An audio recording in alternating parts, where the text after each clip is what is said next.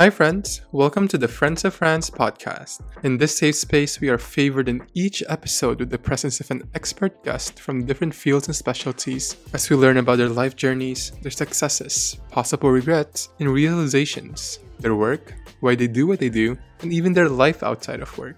In here, we tear down common myths and misinformation with up-to-date, evidence-based science and data simplified for anyone to digest. We don't shy away from topics that can sometimes be polarizing or taboo. We normalize the humanization of healthcare and its workers, and we promote the importance of self-care and safeguarding your mental health. Please keep in mind that the conversations in this podcast are for educational and informational purposes only. They are not implied or intended to be a substitute for professional medical diagnosis, advice, or treatment. Please always seek the advice of your physician or other qualified healthcare providers regarding a medical condition. Are you ready? Let's go! Hello! How are you doing? Doing great. How about yourself? I'm good, thank you. Thank you so much for joining me tonight. I've been so excited for our talk. It's September, and I know a lot of schools start in September. So it's just right that we talk about the other ugly aspect of school for most, such as student loans and all the financial aspects. So before all of that, again, thank you for joining me. If you could just first please introduce yourself to everybody. Thank you so much. Yeah, of course. Well, thanks for having me. My name is Justin Jones, and I am currently in fellowship in Pediatric Critical Care Fellowship. So finished residency, spent some time as an attending, and now back in fellowship and training for critical care. There we go. And as we get into your medical journey, we'll realize how well in tune you are with the topics that we are going to talk about today. But before all of that, just an introduction about you. Can you give us an outline of how this whole journey came about into medicine, your inspirations behind pursuing medicine as well? Sure, absolutely. Happy to. I will say I've not really taken the traditional journey to medicine. Was never someone who medicine was the thing I was going to do. I've kind of always pursued my interests along the way to medicine and found my way there ultimately. So spent some time abroad in college, was studying something completely unrelated to medicine, studying religion actually, and found myself wanting to have practical and really tangible skills to offer to people. And so decided to look into medicine when I got back from India and living abroad, and took my pre-med courses and still wasn't sure that was what I wanted to do. The basic sciences weren't my favorite thing in the world. And so spent a couple of years as a social worker working with refugees, and then decided that I should definitely look into the route of medicine, and global health was of interest to me as well. And so decided to pursue it, and here I am along the way. And I've kind of taken a couple detours along the way, did med school, did residency, spent a couple years outside of residency, worked abroad for a year in the Pacific on an island there, and then decided to come back and do fellowship. So, and here we are, right? And here we are. And through all of the highs and lows and the changes of decision, non-trad or even a traditional student, as they would say, fresh out of undergrad, I think one thing that can be true from what we hear from the narratives of many physicians who've gone through the journey is how long and arduous the whole journey is. And we'll touch more about also aside from the emotional tolls and the physical tolls as well, but the financial burdens that come with it, right? But having gone through, medical school and the residency, and then now that you're in fellowship, do you have any regrets pursuing this field? And I think I want to shed a light also on what you shared in your stories, I think today or yesterday, and what's been flaring social media the past few days is the passing of a resident, right? And I think it's this year and the past few years that we've been really hearing about the harsh conditions in medical training, residency specifically. And I wanted to get your perspective on that as someone who has gone through residency already.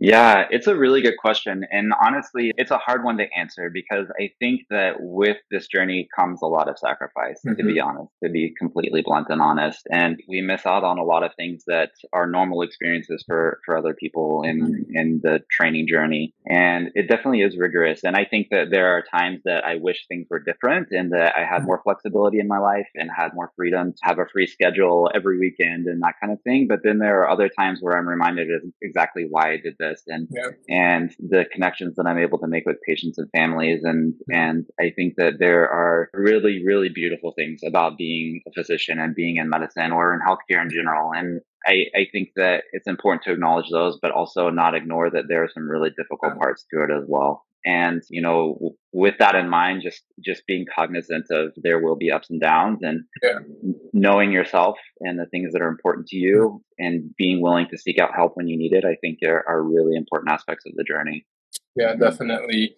I mean, speaking on that, besides, like we said, the burdens of, I have friends who are residents, and I think it starts very early on, like the physical and the emotional toll that comes with it. And I can imagine for residency, right?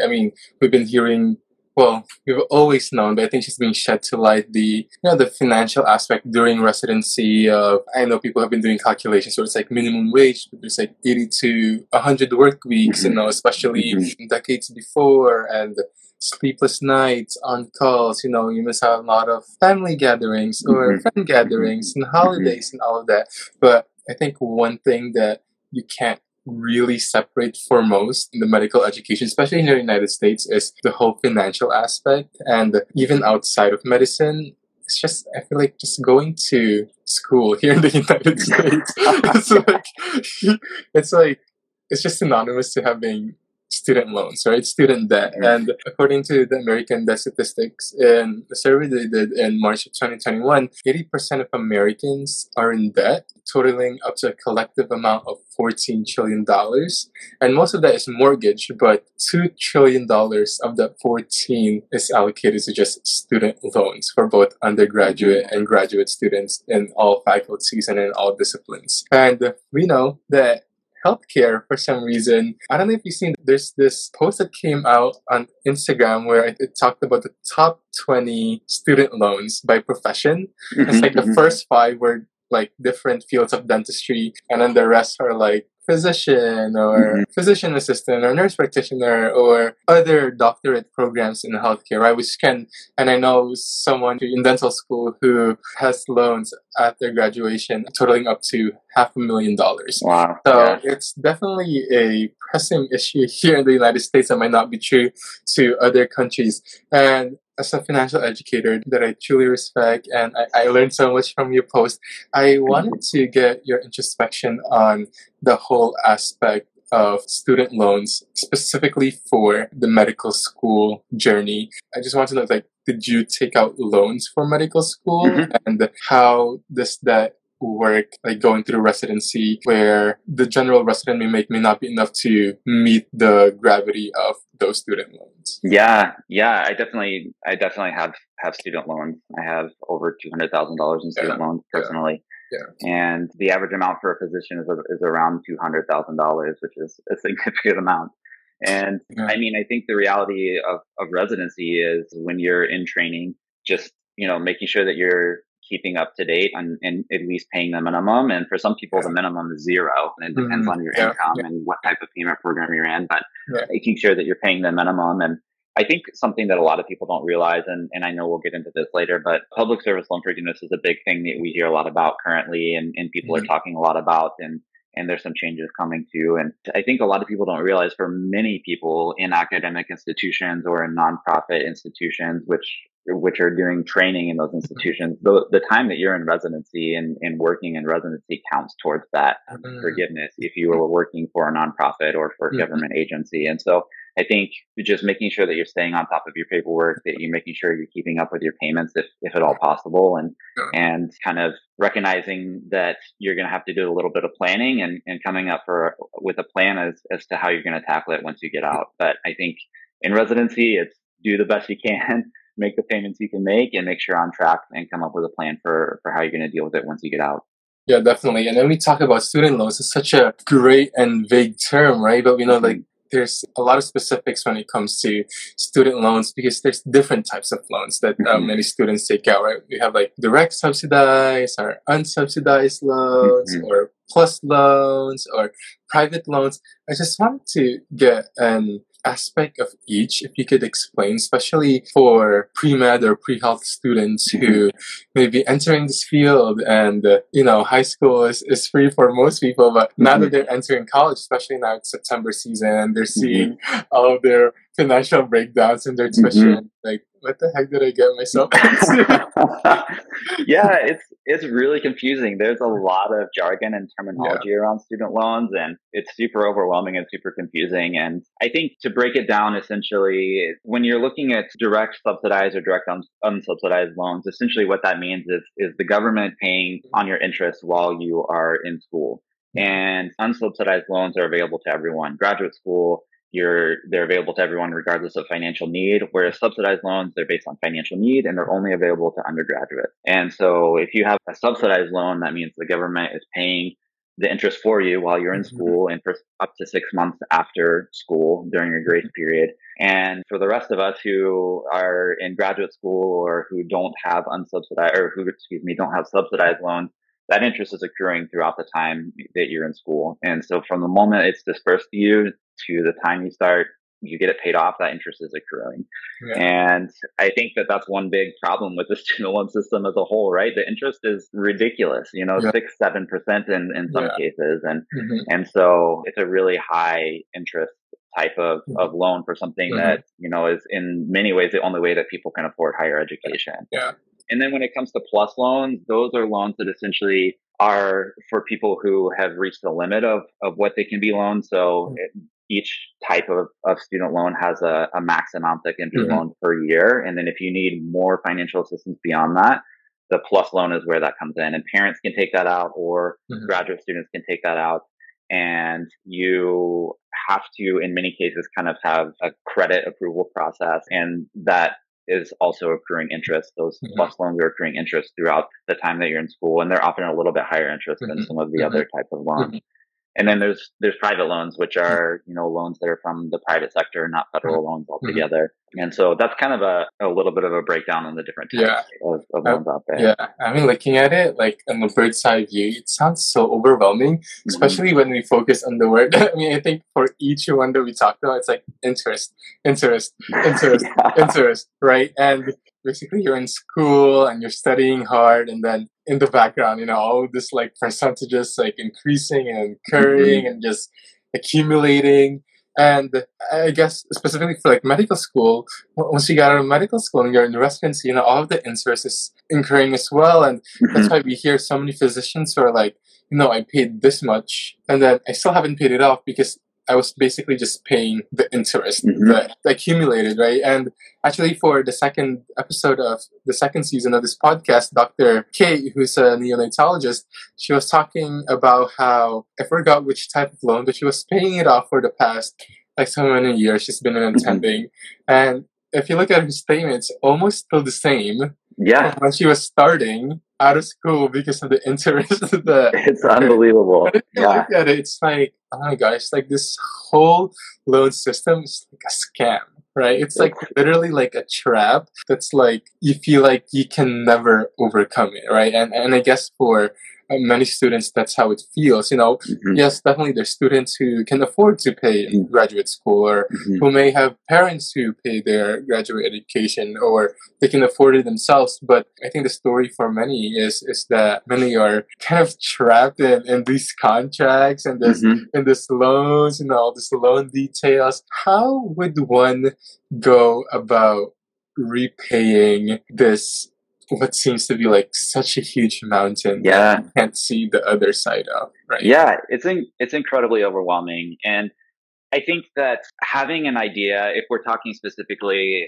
about people in the field of medicine, having an idea of where you see your career trajectory going. So if you're going to be in, for example, a high-paying specialty, you're going to be in a subsurgical specialty that's going to be paying, really well when you get out, then in some cases, and again, I should put a disclaimer out here for all of this. I'm an educator, not a financial advisor. It's none of this is personal financial advice, but just speaking generally to the topic. So, if you're someone who's going to be earning a lot of money when you get out of residency or fellowship, it might make sense to, attack that loan aggressively when you get out and just pay it off as quickly as possible. that might be your best way of doing it. Yeah. But if you're going to be someone who is going to be working, in a primary care specialty or in many subspecialties of pediatrics, which are lower paying than many of the other subspecialties out there, it might be worth looking into loan forgiveness programs. And this goes for people who are not in medicine as well. There are,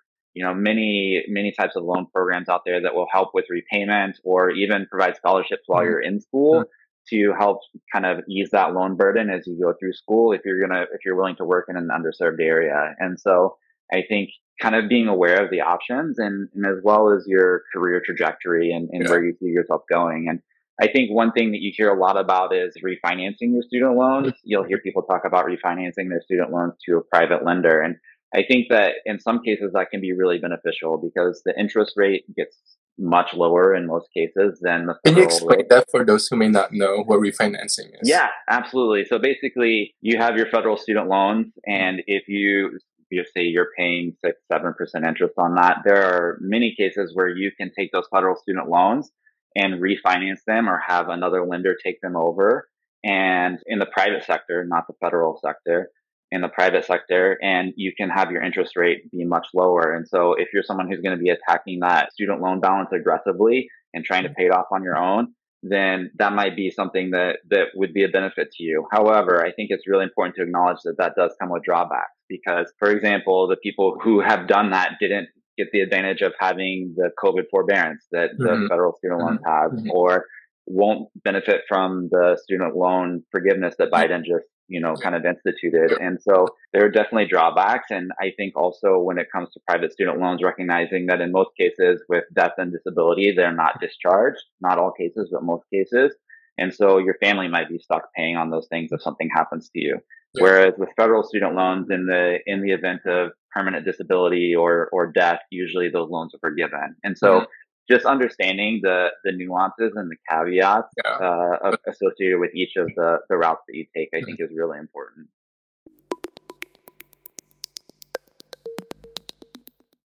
It's no longer October, but let me tell you a horror story. I was working bedside as a nurse.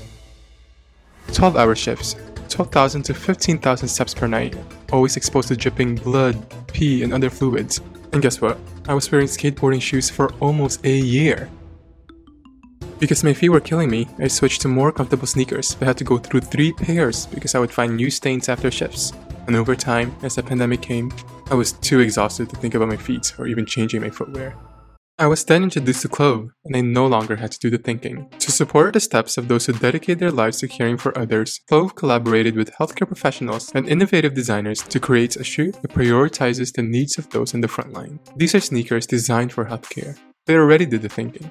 Easy to clean and fluid repellent, I no longer have to worry about those red streaks or pee-soaked socks since I use the same wipes at work to remove every stain. Just this summer, one of my patients unexpectedly bled from the radial artery access site and made a pool of my Brilliant Whites on the floor. A few swipes with the purple wipes, all clean and with no damage. Plus being squeak-free, I no longer have to worry about waking up a sleeping patient. Layered with comfort, sore toes are no longer my problem since the shoes are now upgraded with double the cushioning, 50% more arch support, and a perfect heel pad. On top of this, the Grippiest outsole also allows for a fluid channel technology while maintaining super secure footing. And yes, it's 100% cruelty-free and vegan. I love all of my Clove shoes, and I hope that you can get ready to also step into your perfect pair. Use code FRANZ, that's FRANZ, or visit goclove.com/Franz for 15% off your first pair of Clove shoes at checkout.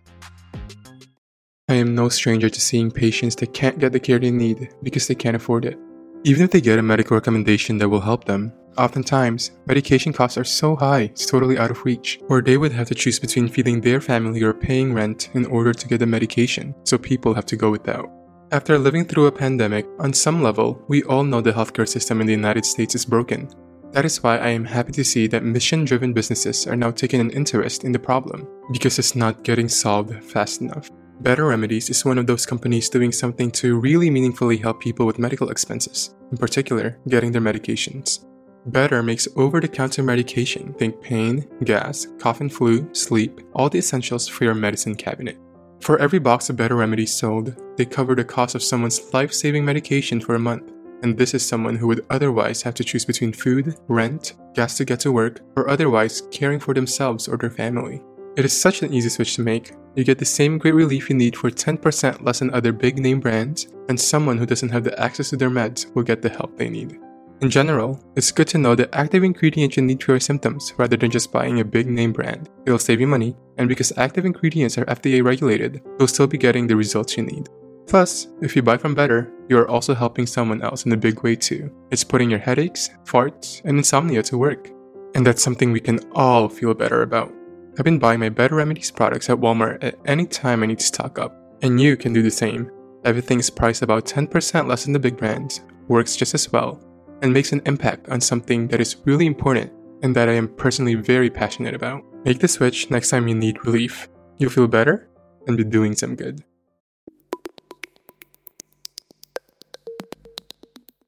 And when you're talking about public service loan forgiveness, I think I was going through Twitter 1 month ago, I guess, and someone posted, it was like, I woke up and my student loan balance is zero. Forgot what's the amount, but she was like, am I dreaming? And she's a attending physician of many years now.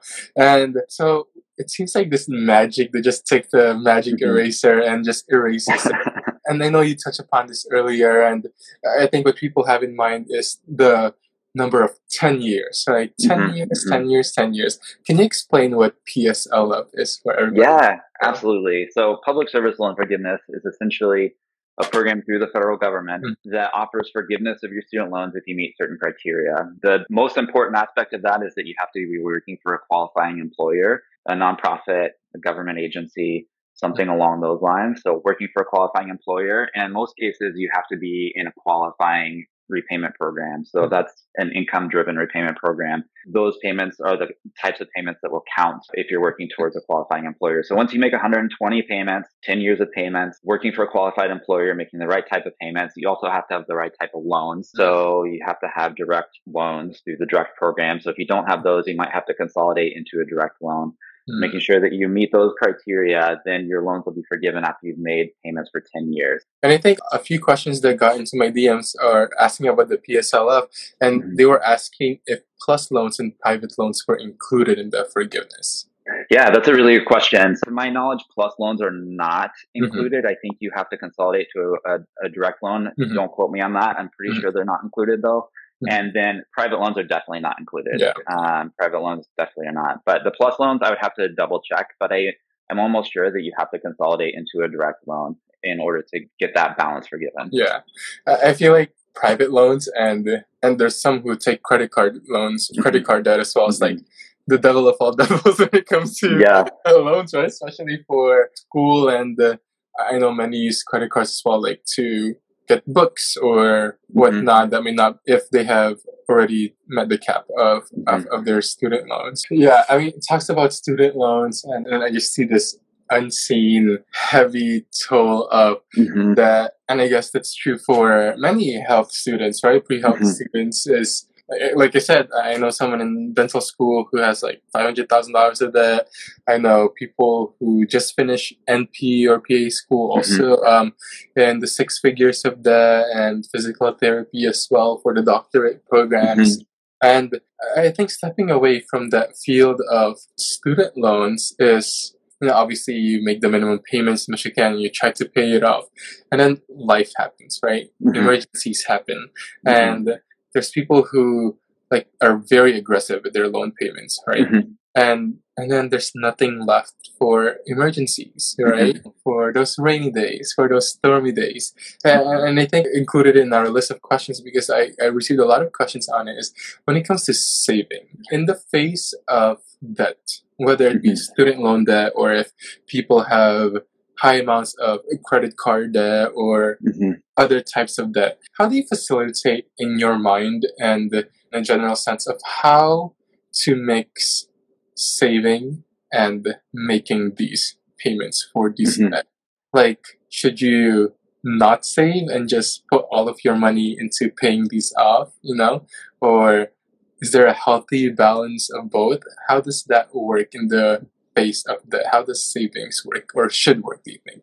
Yeah, I think that's a really good question. I think maybe it's a question of financial priorities, and the way that I kind of approach this question is kind of stepwise. One, if you are working for an employer that offers a 401k match, you should contribute to your 401k that's investing for your future at least up to the amount that your employer matches. So if they're matching 3% of your paycheck, then you should contribute at least 3% of your paycheck or 6% or whatever that number is, because that's free money. You're getting free money invested. It's a 1-to-1 match. Yeah. After that, I think the priority should be your emergency fund. And the reason that I say that is because when it comes to emergencies, if you don't have an emergency fund, then you are at higher risk of having to take out more debts in order to pay for emergencies. And I think that a lot of people feel overwhelmed and like, well, I don't know where to get this money. I don't know how much to put there. The general recommended guidance is 3 to 6 months of savings in an emergency fund. Now, you're not going to get there overnight. And so setting a small goal, even if it's, this year I want to get $1,000 in my emergency fund.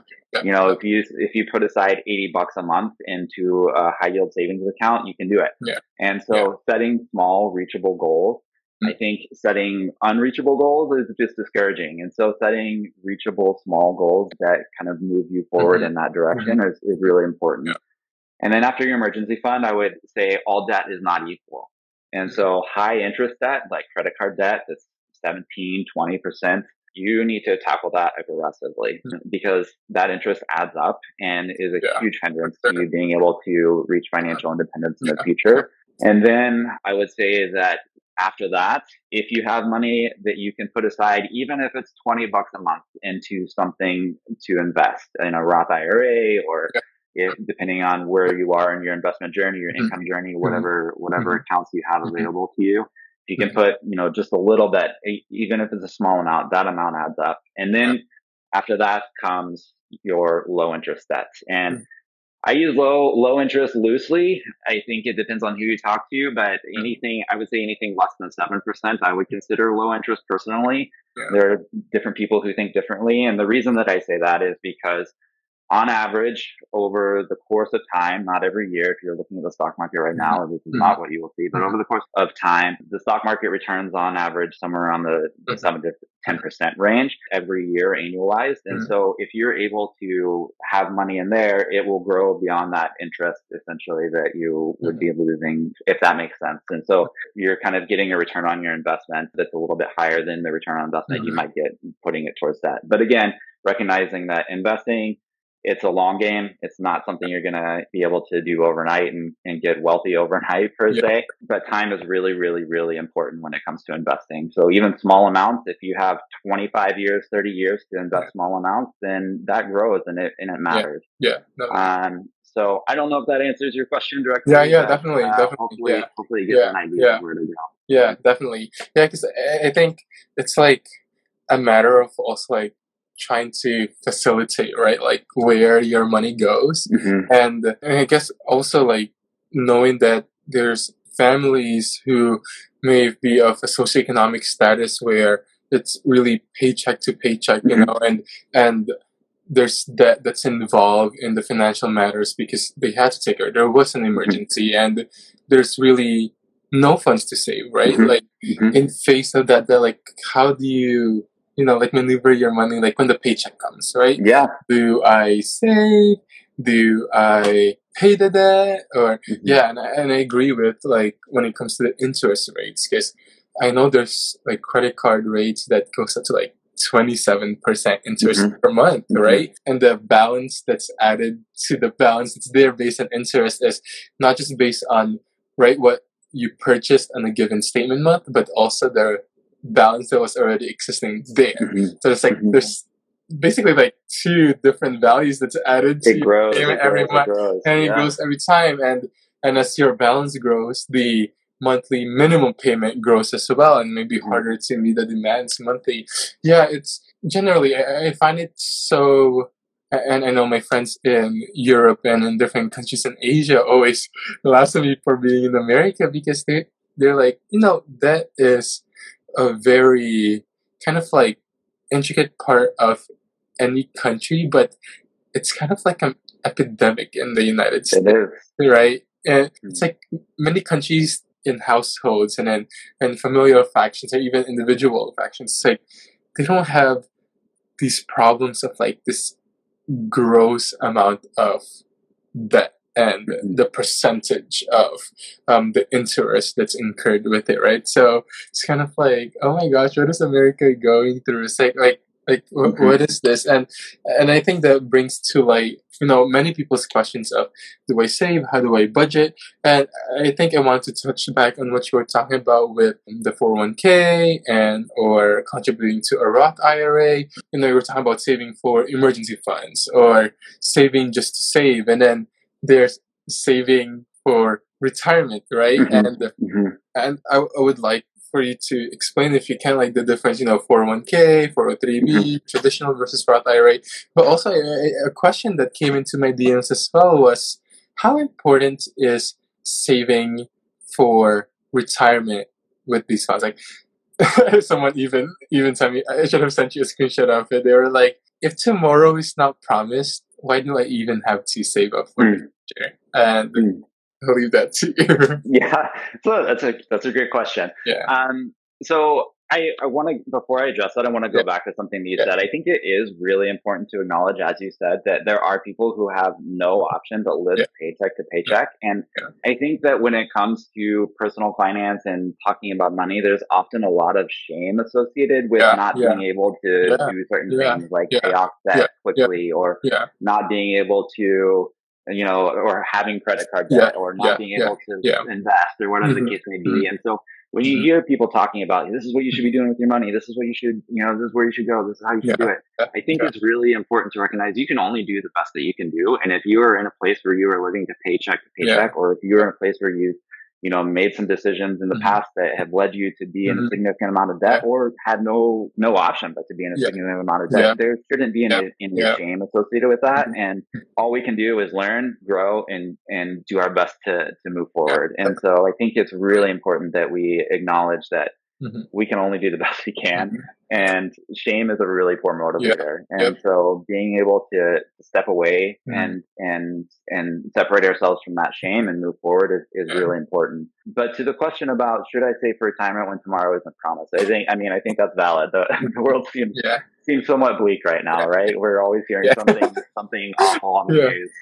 I would say that your future self will regret not saving for retirement, because I think one of the biggest things that people don't understand about investing and saving for retirement is that time is one of the most important factors. And so if you start, investing at, say, 30 years old and, put, say, $200 a month in, that $200 over the course of a month, over the course of 30 years, and hopefully as your income grows, you can start putting more, will add up to a significant amount.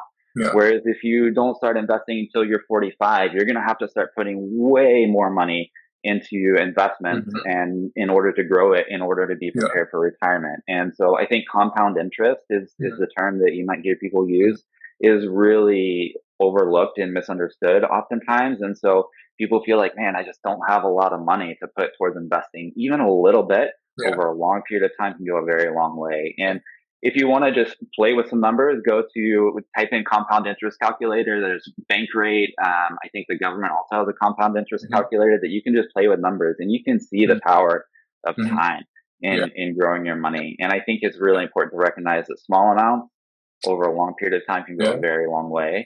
And I think that it's something that, while the future does look bleak, I hope that we're all here in 30 years and we're able to enjoy our lives and be able to live in freedom with the money that we put aside. And I think it's really important to plan for that.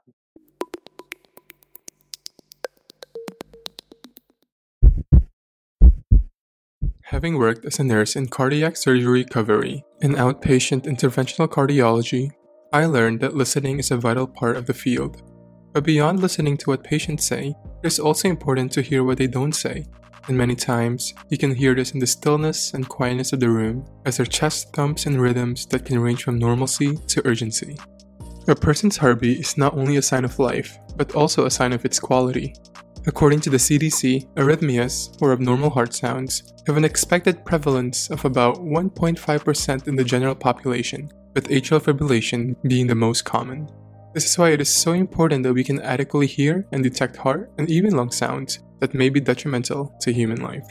Echo provides smart digital stethoscopes, such as the 3M Littmann Core digital stethoscope, that help you check for signs of heart and lung disease in seconds during physical exams with unprecedented enhanced stethoscope sound and automated detection. This is all through a quick pairing with your mobile device.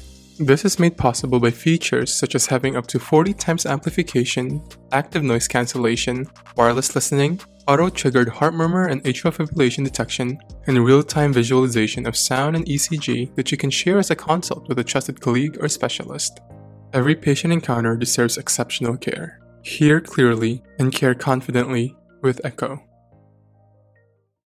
The virtual space is flooded with so many different brands, resources, and gears made for healthcare workers from all disciplines.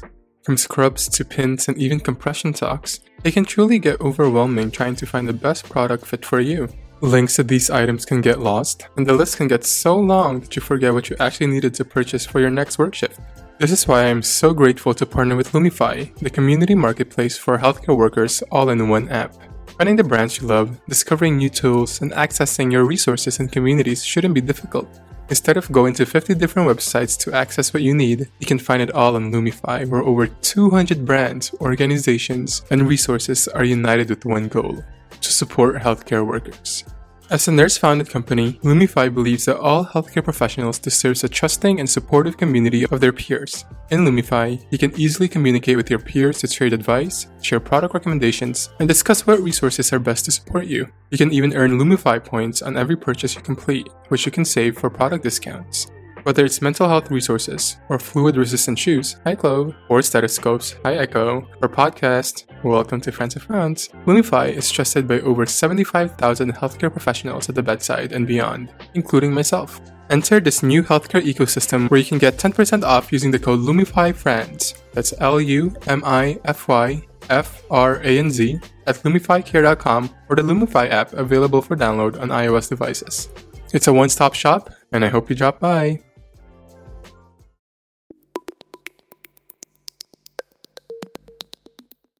It's hard, right? I think one of the questions I wanted to ask you was, why is financial literacy so important? Is because of things like these, right? It's such a confusing sector in life, like whole financial aspect. You know, Capital One did a survey, I think, a few years ago where they asked a group of people what's the cost of their stresses in daily life, and 70 or 75% said it's finances, and it's true. I mean, even if you are not living with paycheck to paycheck, there's people, have families who have to support for their families, or for you, or you want to go into higher education, right? Stuff like that. And I think if you have the capacity, right, making those choices to even put in just a little for the future that may not be even guaranteed or insured, it's like, you're right, those small steps, it helps a lot. And it also builds a framework as well, like mentally as well, right? Like there's a sense of, even though time may not be of assurance, it's like there's a sense of assurance within yourself that, okay, maybe I can look forward to something. And we've seen this through the pandemic of how the whole world was shaken up and how people's daily life was shaken up, right? Like obviously there's the small businesses that unfortunately many have gone, right? Because they couldn't meet the demands well, of all the costs and of that during lockdowns and stuff like that. And people as well, people may not have been able to go to work. Yes, there were unemployment assistance, but in a sense they could only go through so much, right? And I think a question that came into a lot of people's minds were like the aspect of life insurance, right? How beneficial do you think or profitable do you think it is to put something monthly? I think it also is also within the area of the questions of retirement plans as well, right? Is how beneficial do you think it is to invest every month in to an insurance to a life that is not inherently insured every day? Yeah, absolutely. I think when it comes to insurance, the point of insurance is to be able to provide for your family should something awful and catastrophic happen, right? And I think this is all the more, coming back to student loans, this is all the more important if you have someone who is co-signed on your student loans, like your parents or a partner who is co-signed on student loans that might be left with the responsibility of taking care of your student loans should you unfortunately pass away. And so I think that when it comes to life insurance, term life insurance, you'll hear lots of different terms around life insurance and it can get really confusing. But I think for most people, term life insurance is more than sufficient. And a policy for term life insurance that will be comfortable for your family should you pass away. If you're young and healthy and you start thinking about that now and start getting a policy now, it's a small amount every month. I don't know, $30 a month is something I'm throwing out there. And you can go to something like policygenius.com or whatever and look at different rates, but it's actually a pretty small amount of a monthly contribution in order to kind of cover you for however long that term is. And the point of insurance is to cover you until you get to financial independence, right? So if you are working hard and making smart financial choices, whenever that financial independence time comes for you and you're able to provide for yourself should you not be able to work, then you don't need insurance anymore. And so it's really kind of a stopgap to get you to the point of financial independence. And so I do think it's something that's really important. I think it's really, while we're talking about this, really important to also be aware that people who are in healthcare are often high income earners, and there are people out there who will try to take advantage of people in healthcare because they're high income earners and try to sell life insurance as an investment. And I think it's really important to be a bit wary of thinking of life insurance as an investment. Those types of policies are often very expensive. Whenever someone is trying to sell you life insurance as an investment, you should ask them how they're getting paid. Are they getting a commission off of selling you this policy? And I won't say that there's no place for anyone in the world to have a whole life insurance policy, but for the vast majority of people, term life insurance is more than sufficient. And again, it's just there as a stopgap to protect your family in case you aren't able to be there to provide and help. And so, or the short answer, yes, I think it is important. I think it's really important. Yeah, definitely. And what we've been talking about is, tackling things that are already existent, in the sense that we talked about, okay, we have student loans, we're going to tackle it. Retirement plans, okay, let's tackle that. Life insurance, let's tackle that. But I want to step away for a second from tackling things that's already there and existent, like interest and the loans that's there. But like step back, I think going back to that moment of someone still trying to, specifically for medicine, entering this field and seeing this like map in front of them of the incurring amount of loan and debt and interest, and going back to what we were talking about in the beginning is the medical journey, aside from the whole mental and emotional aspect of the work and the rigor of the curriculum and the training itself, but specifically for the United States, and I'm saying this because we know of countries who this is not a problem for them, but the amount of loans that one has to take, again, and the interest, and you go through residency and you just, you try your best, and then we hear this term of even after residency, you live like a resident for a few more years, right? There is a high school student or a child whose biggest dream is to become a physician. But there's just this big and huge roadblock of this financial aspect of now questions in their mind of, is it worth taking this path when I'll be imbued with so much debt that will, last for years? I mean, you're basically sacrificing the primordial years of your early adulthood, and this whole financial toll. Is it still worth it for someone whose passion may be medicine, but it's just, is it worth it with this amount of financial burden? It's a good question, and it's not an easy one to answer. I think it's really person dependent, and I would say that if there are other fields that you think you could be just as happy in and, end up with a different type of life and less debt and that type of thing, I would seriously consider those.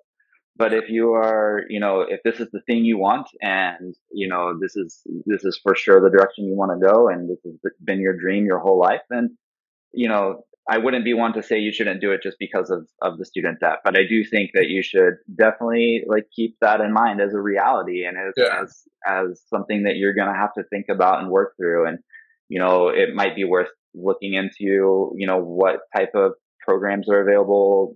Some people go through the military. Some people, work through National Health Service Corps and get kind of a scholarship through that and have their loans taken care of through that. So pre-medical schools now too.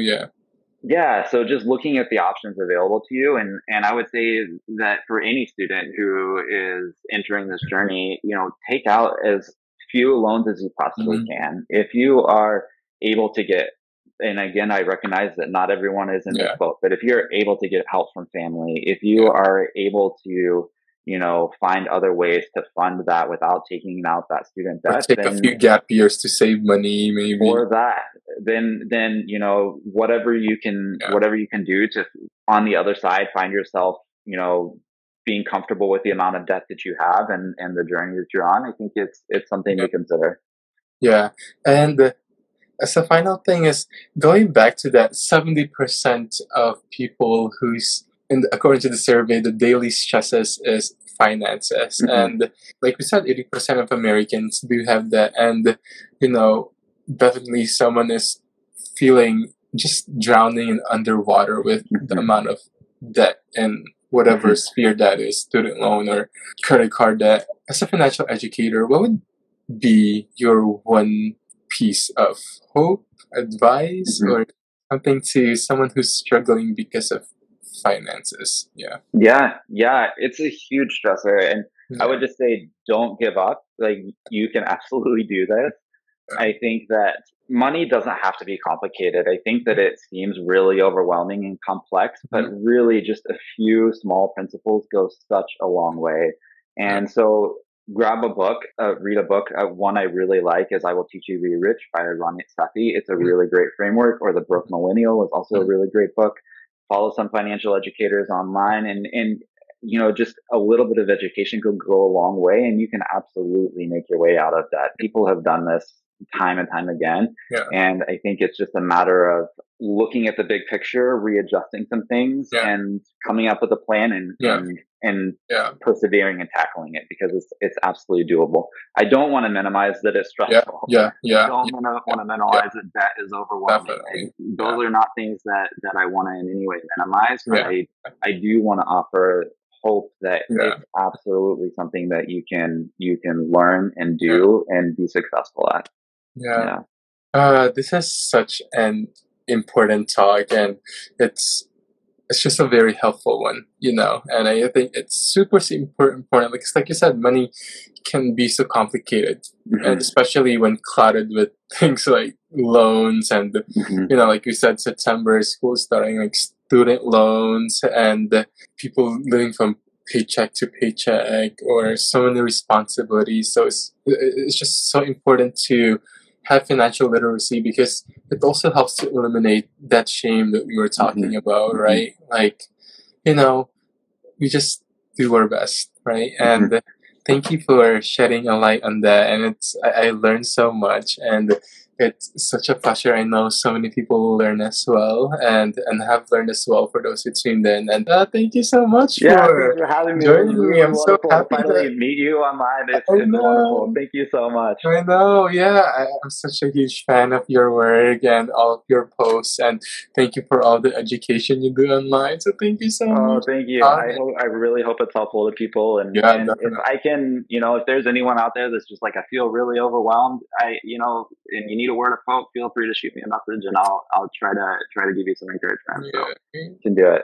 Thank you so much for your time. I hope you have a great rest of the night there. I'm so jealous of you being all the way on the other side, and here it's getting colder. Let's hang out. It'll be good. Yes, I will. Have a good night. Thank you so much. Bye.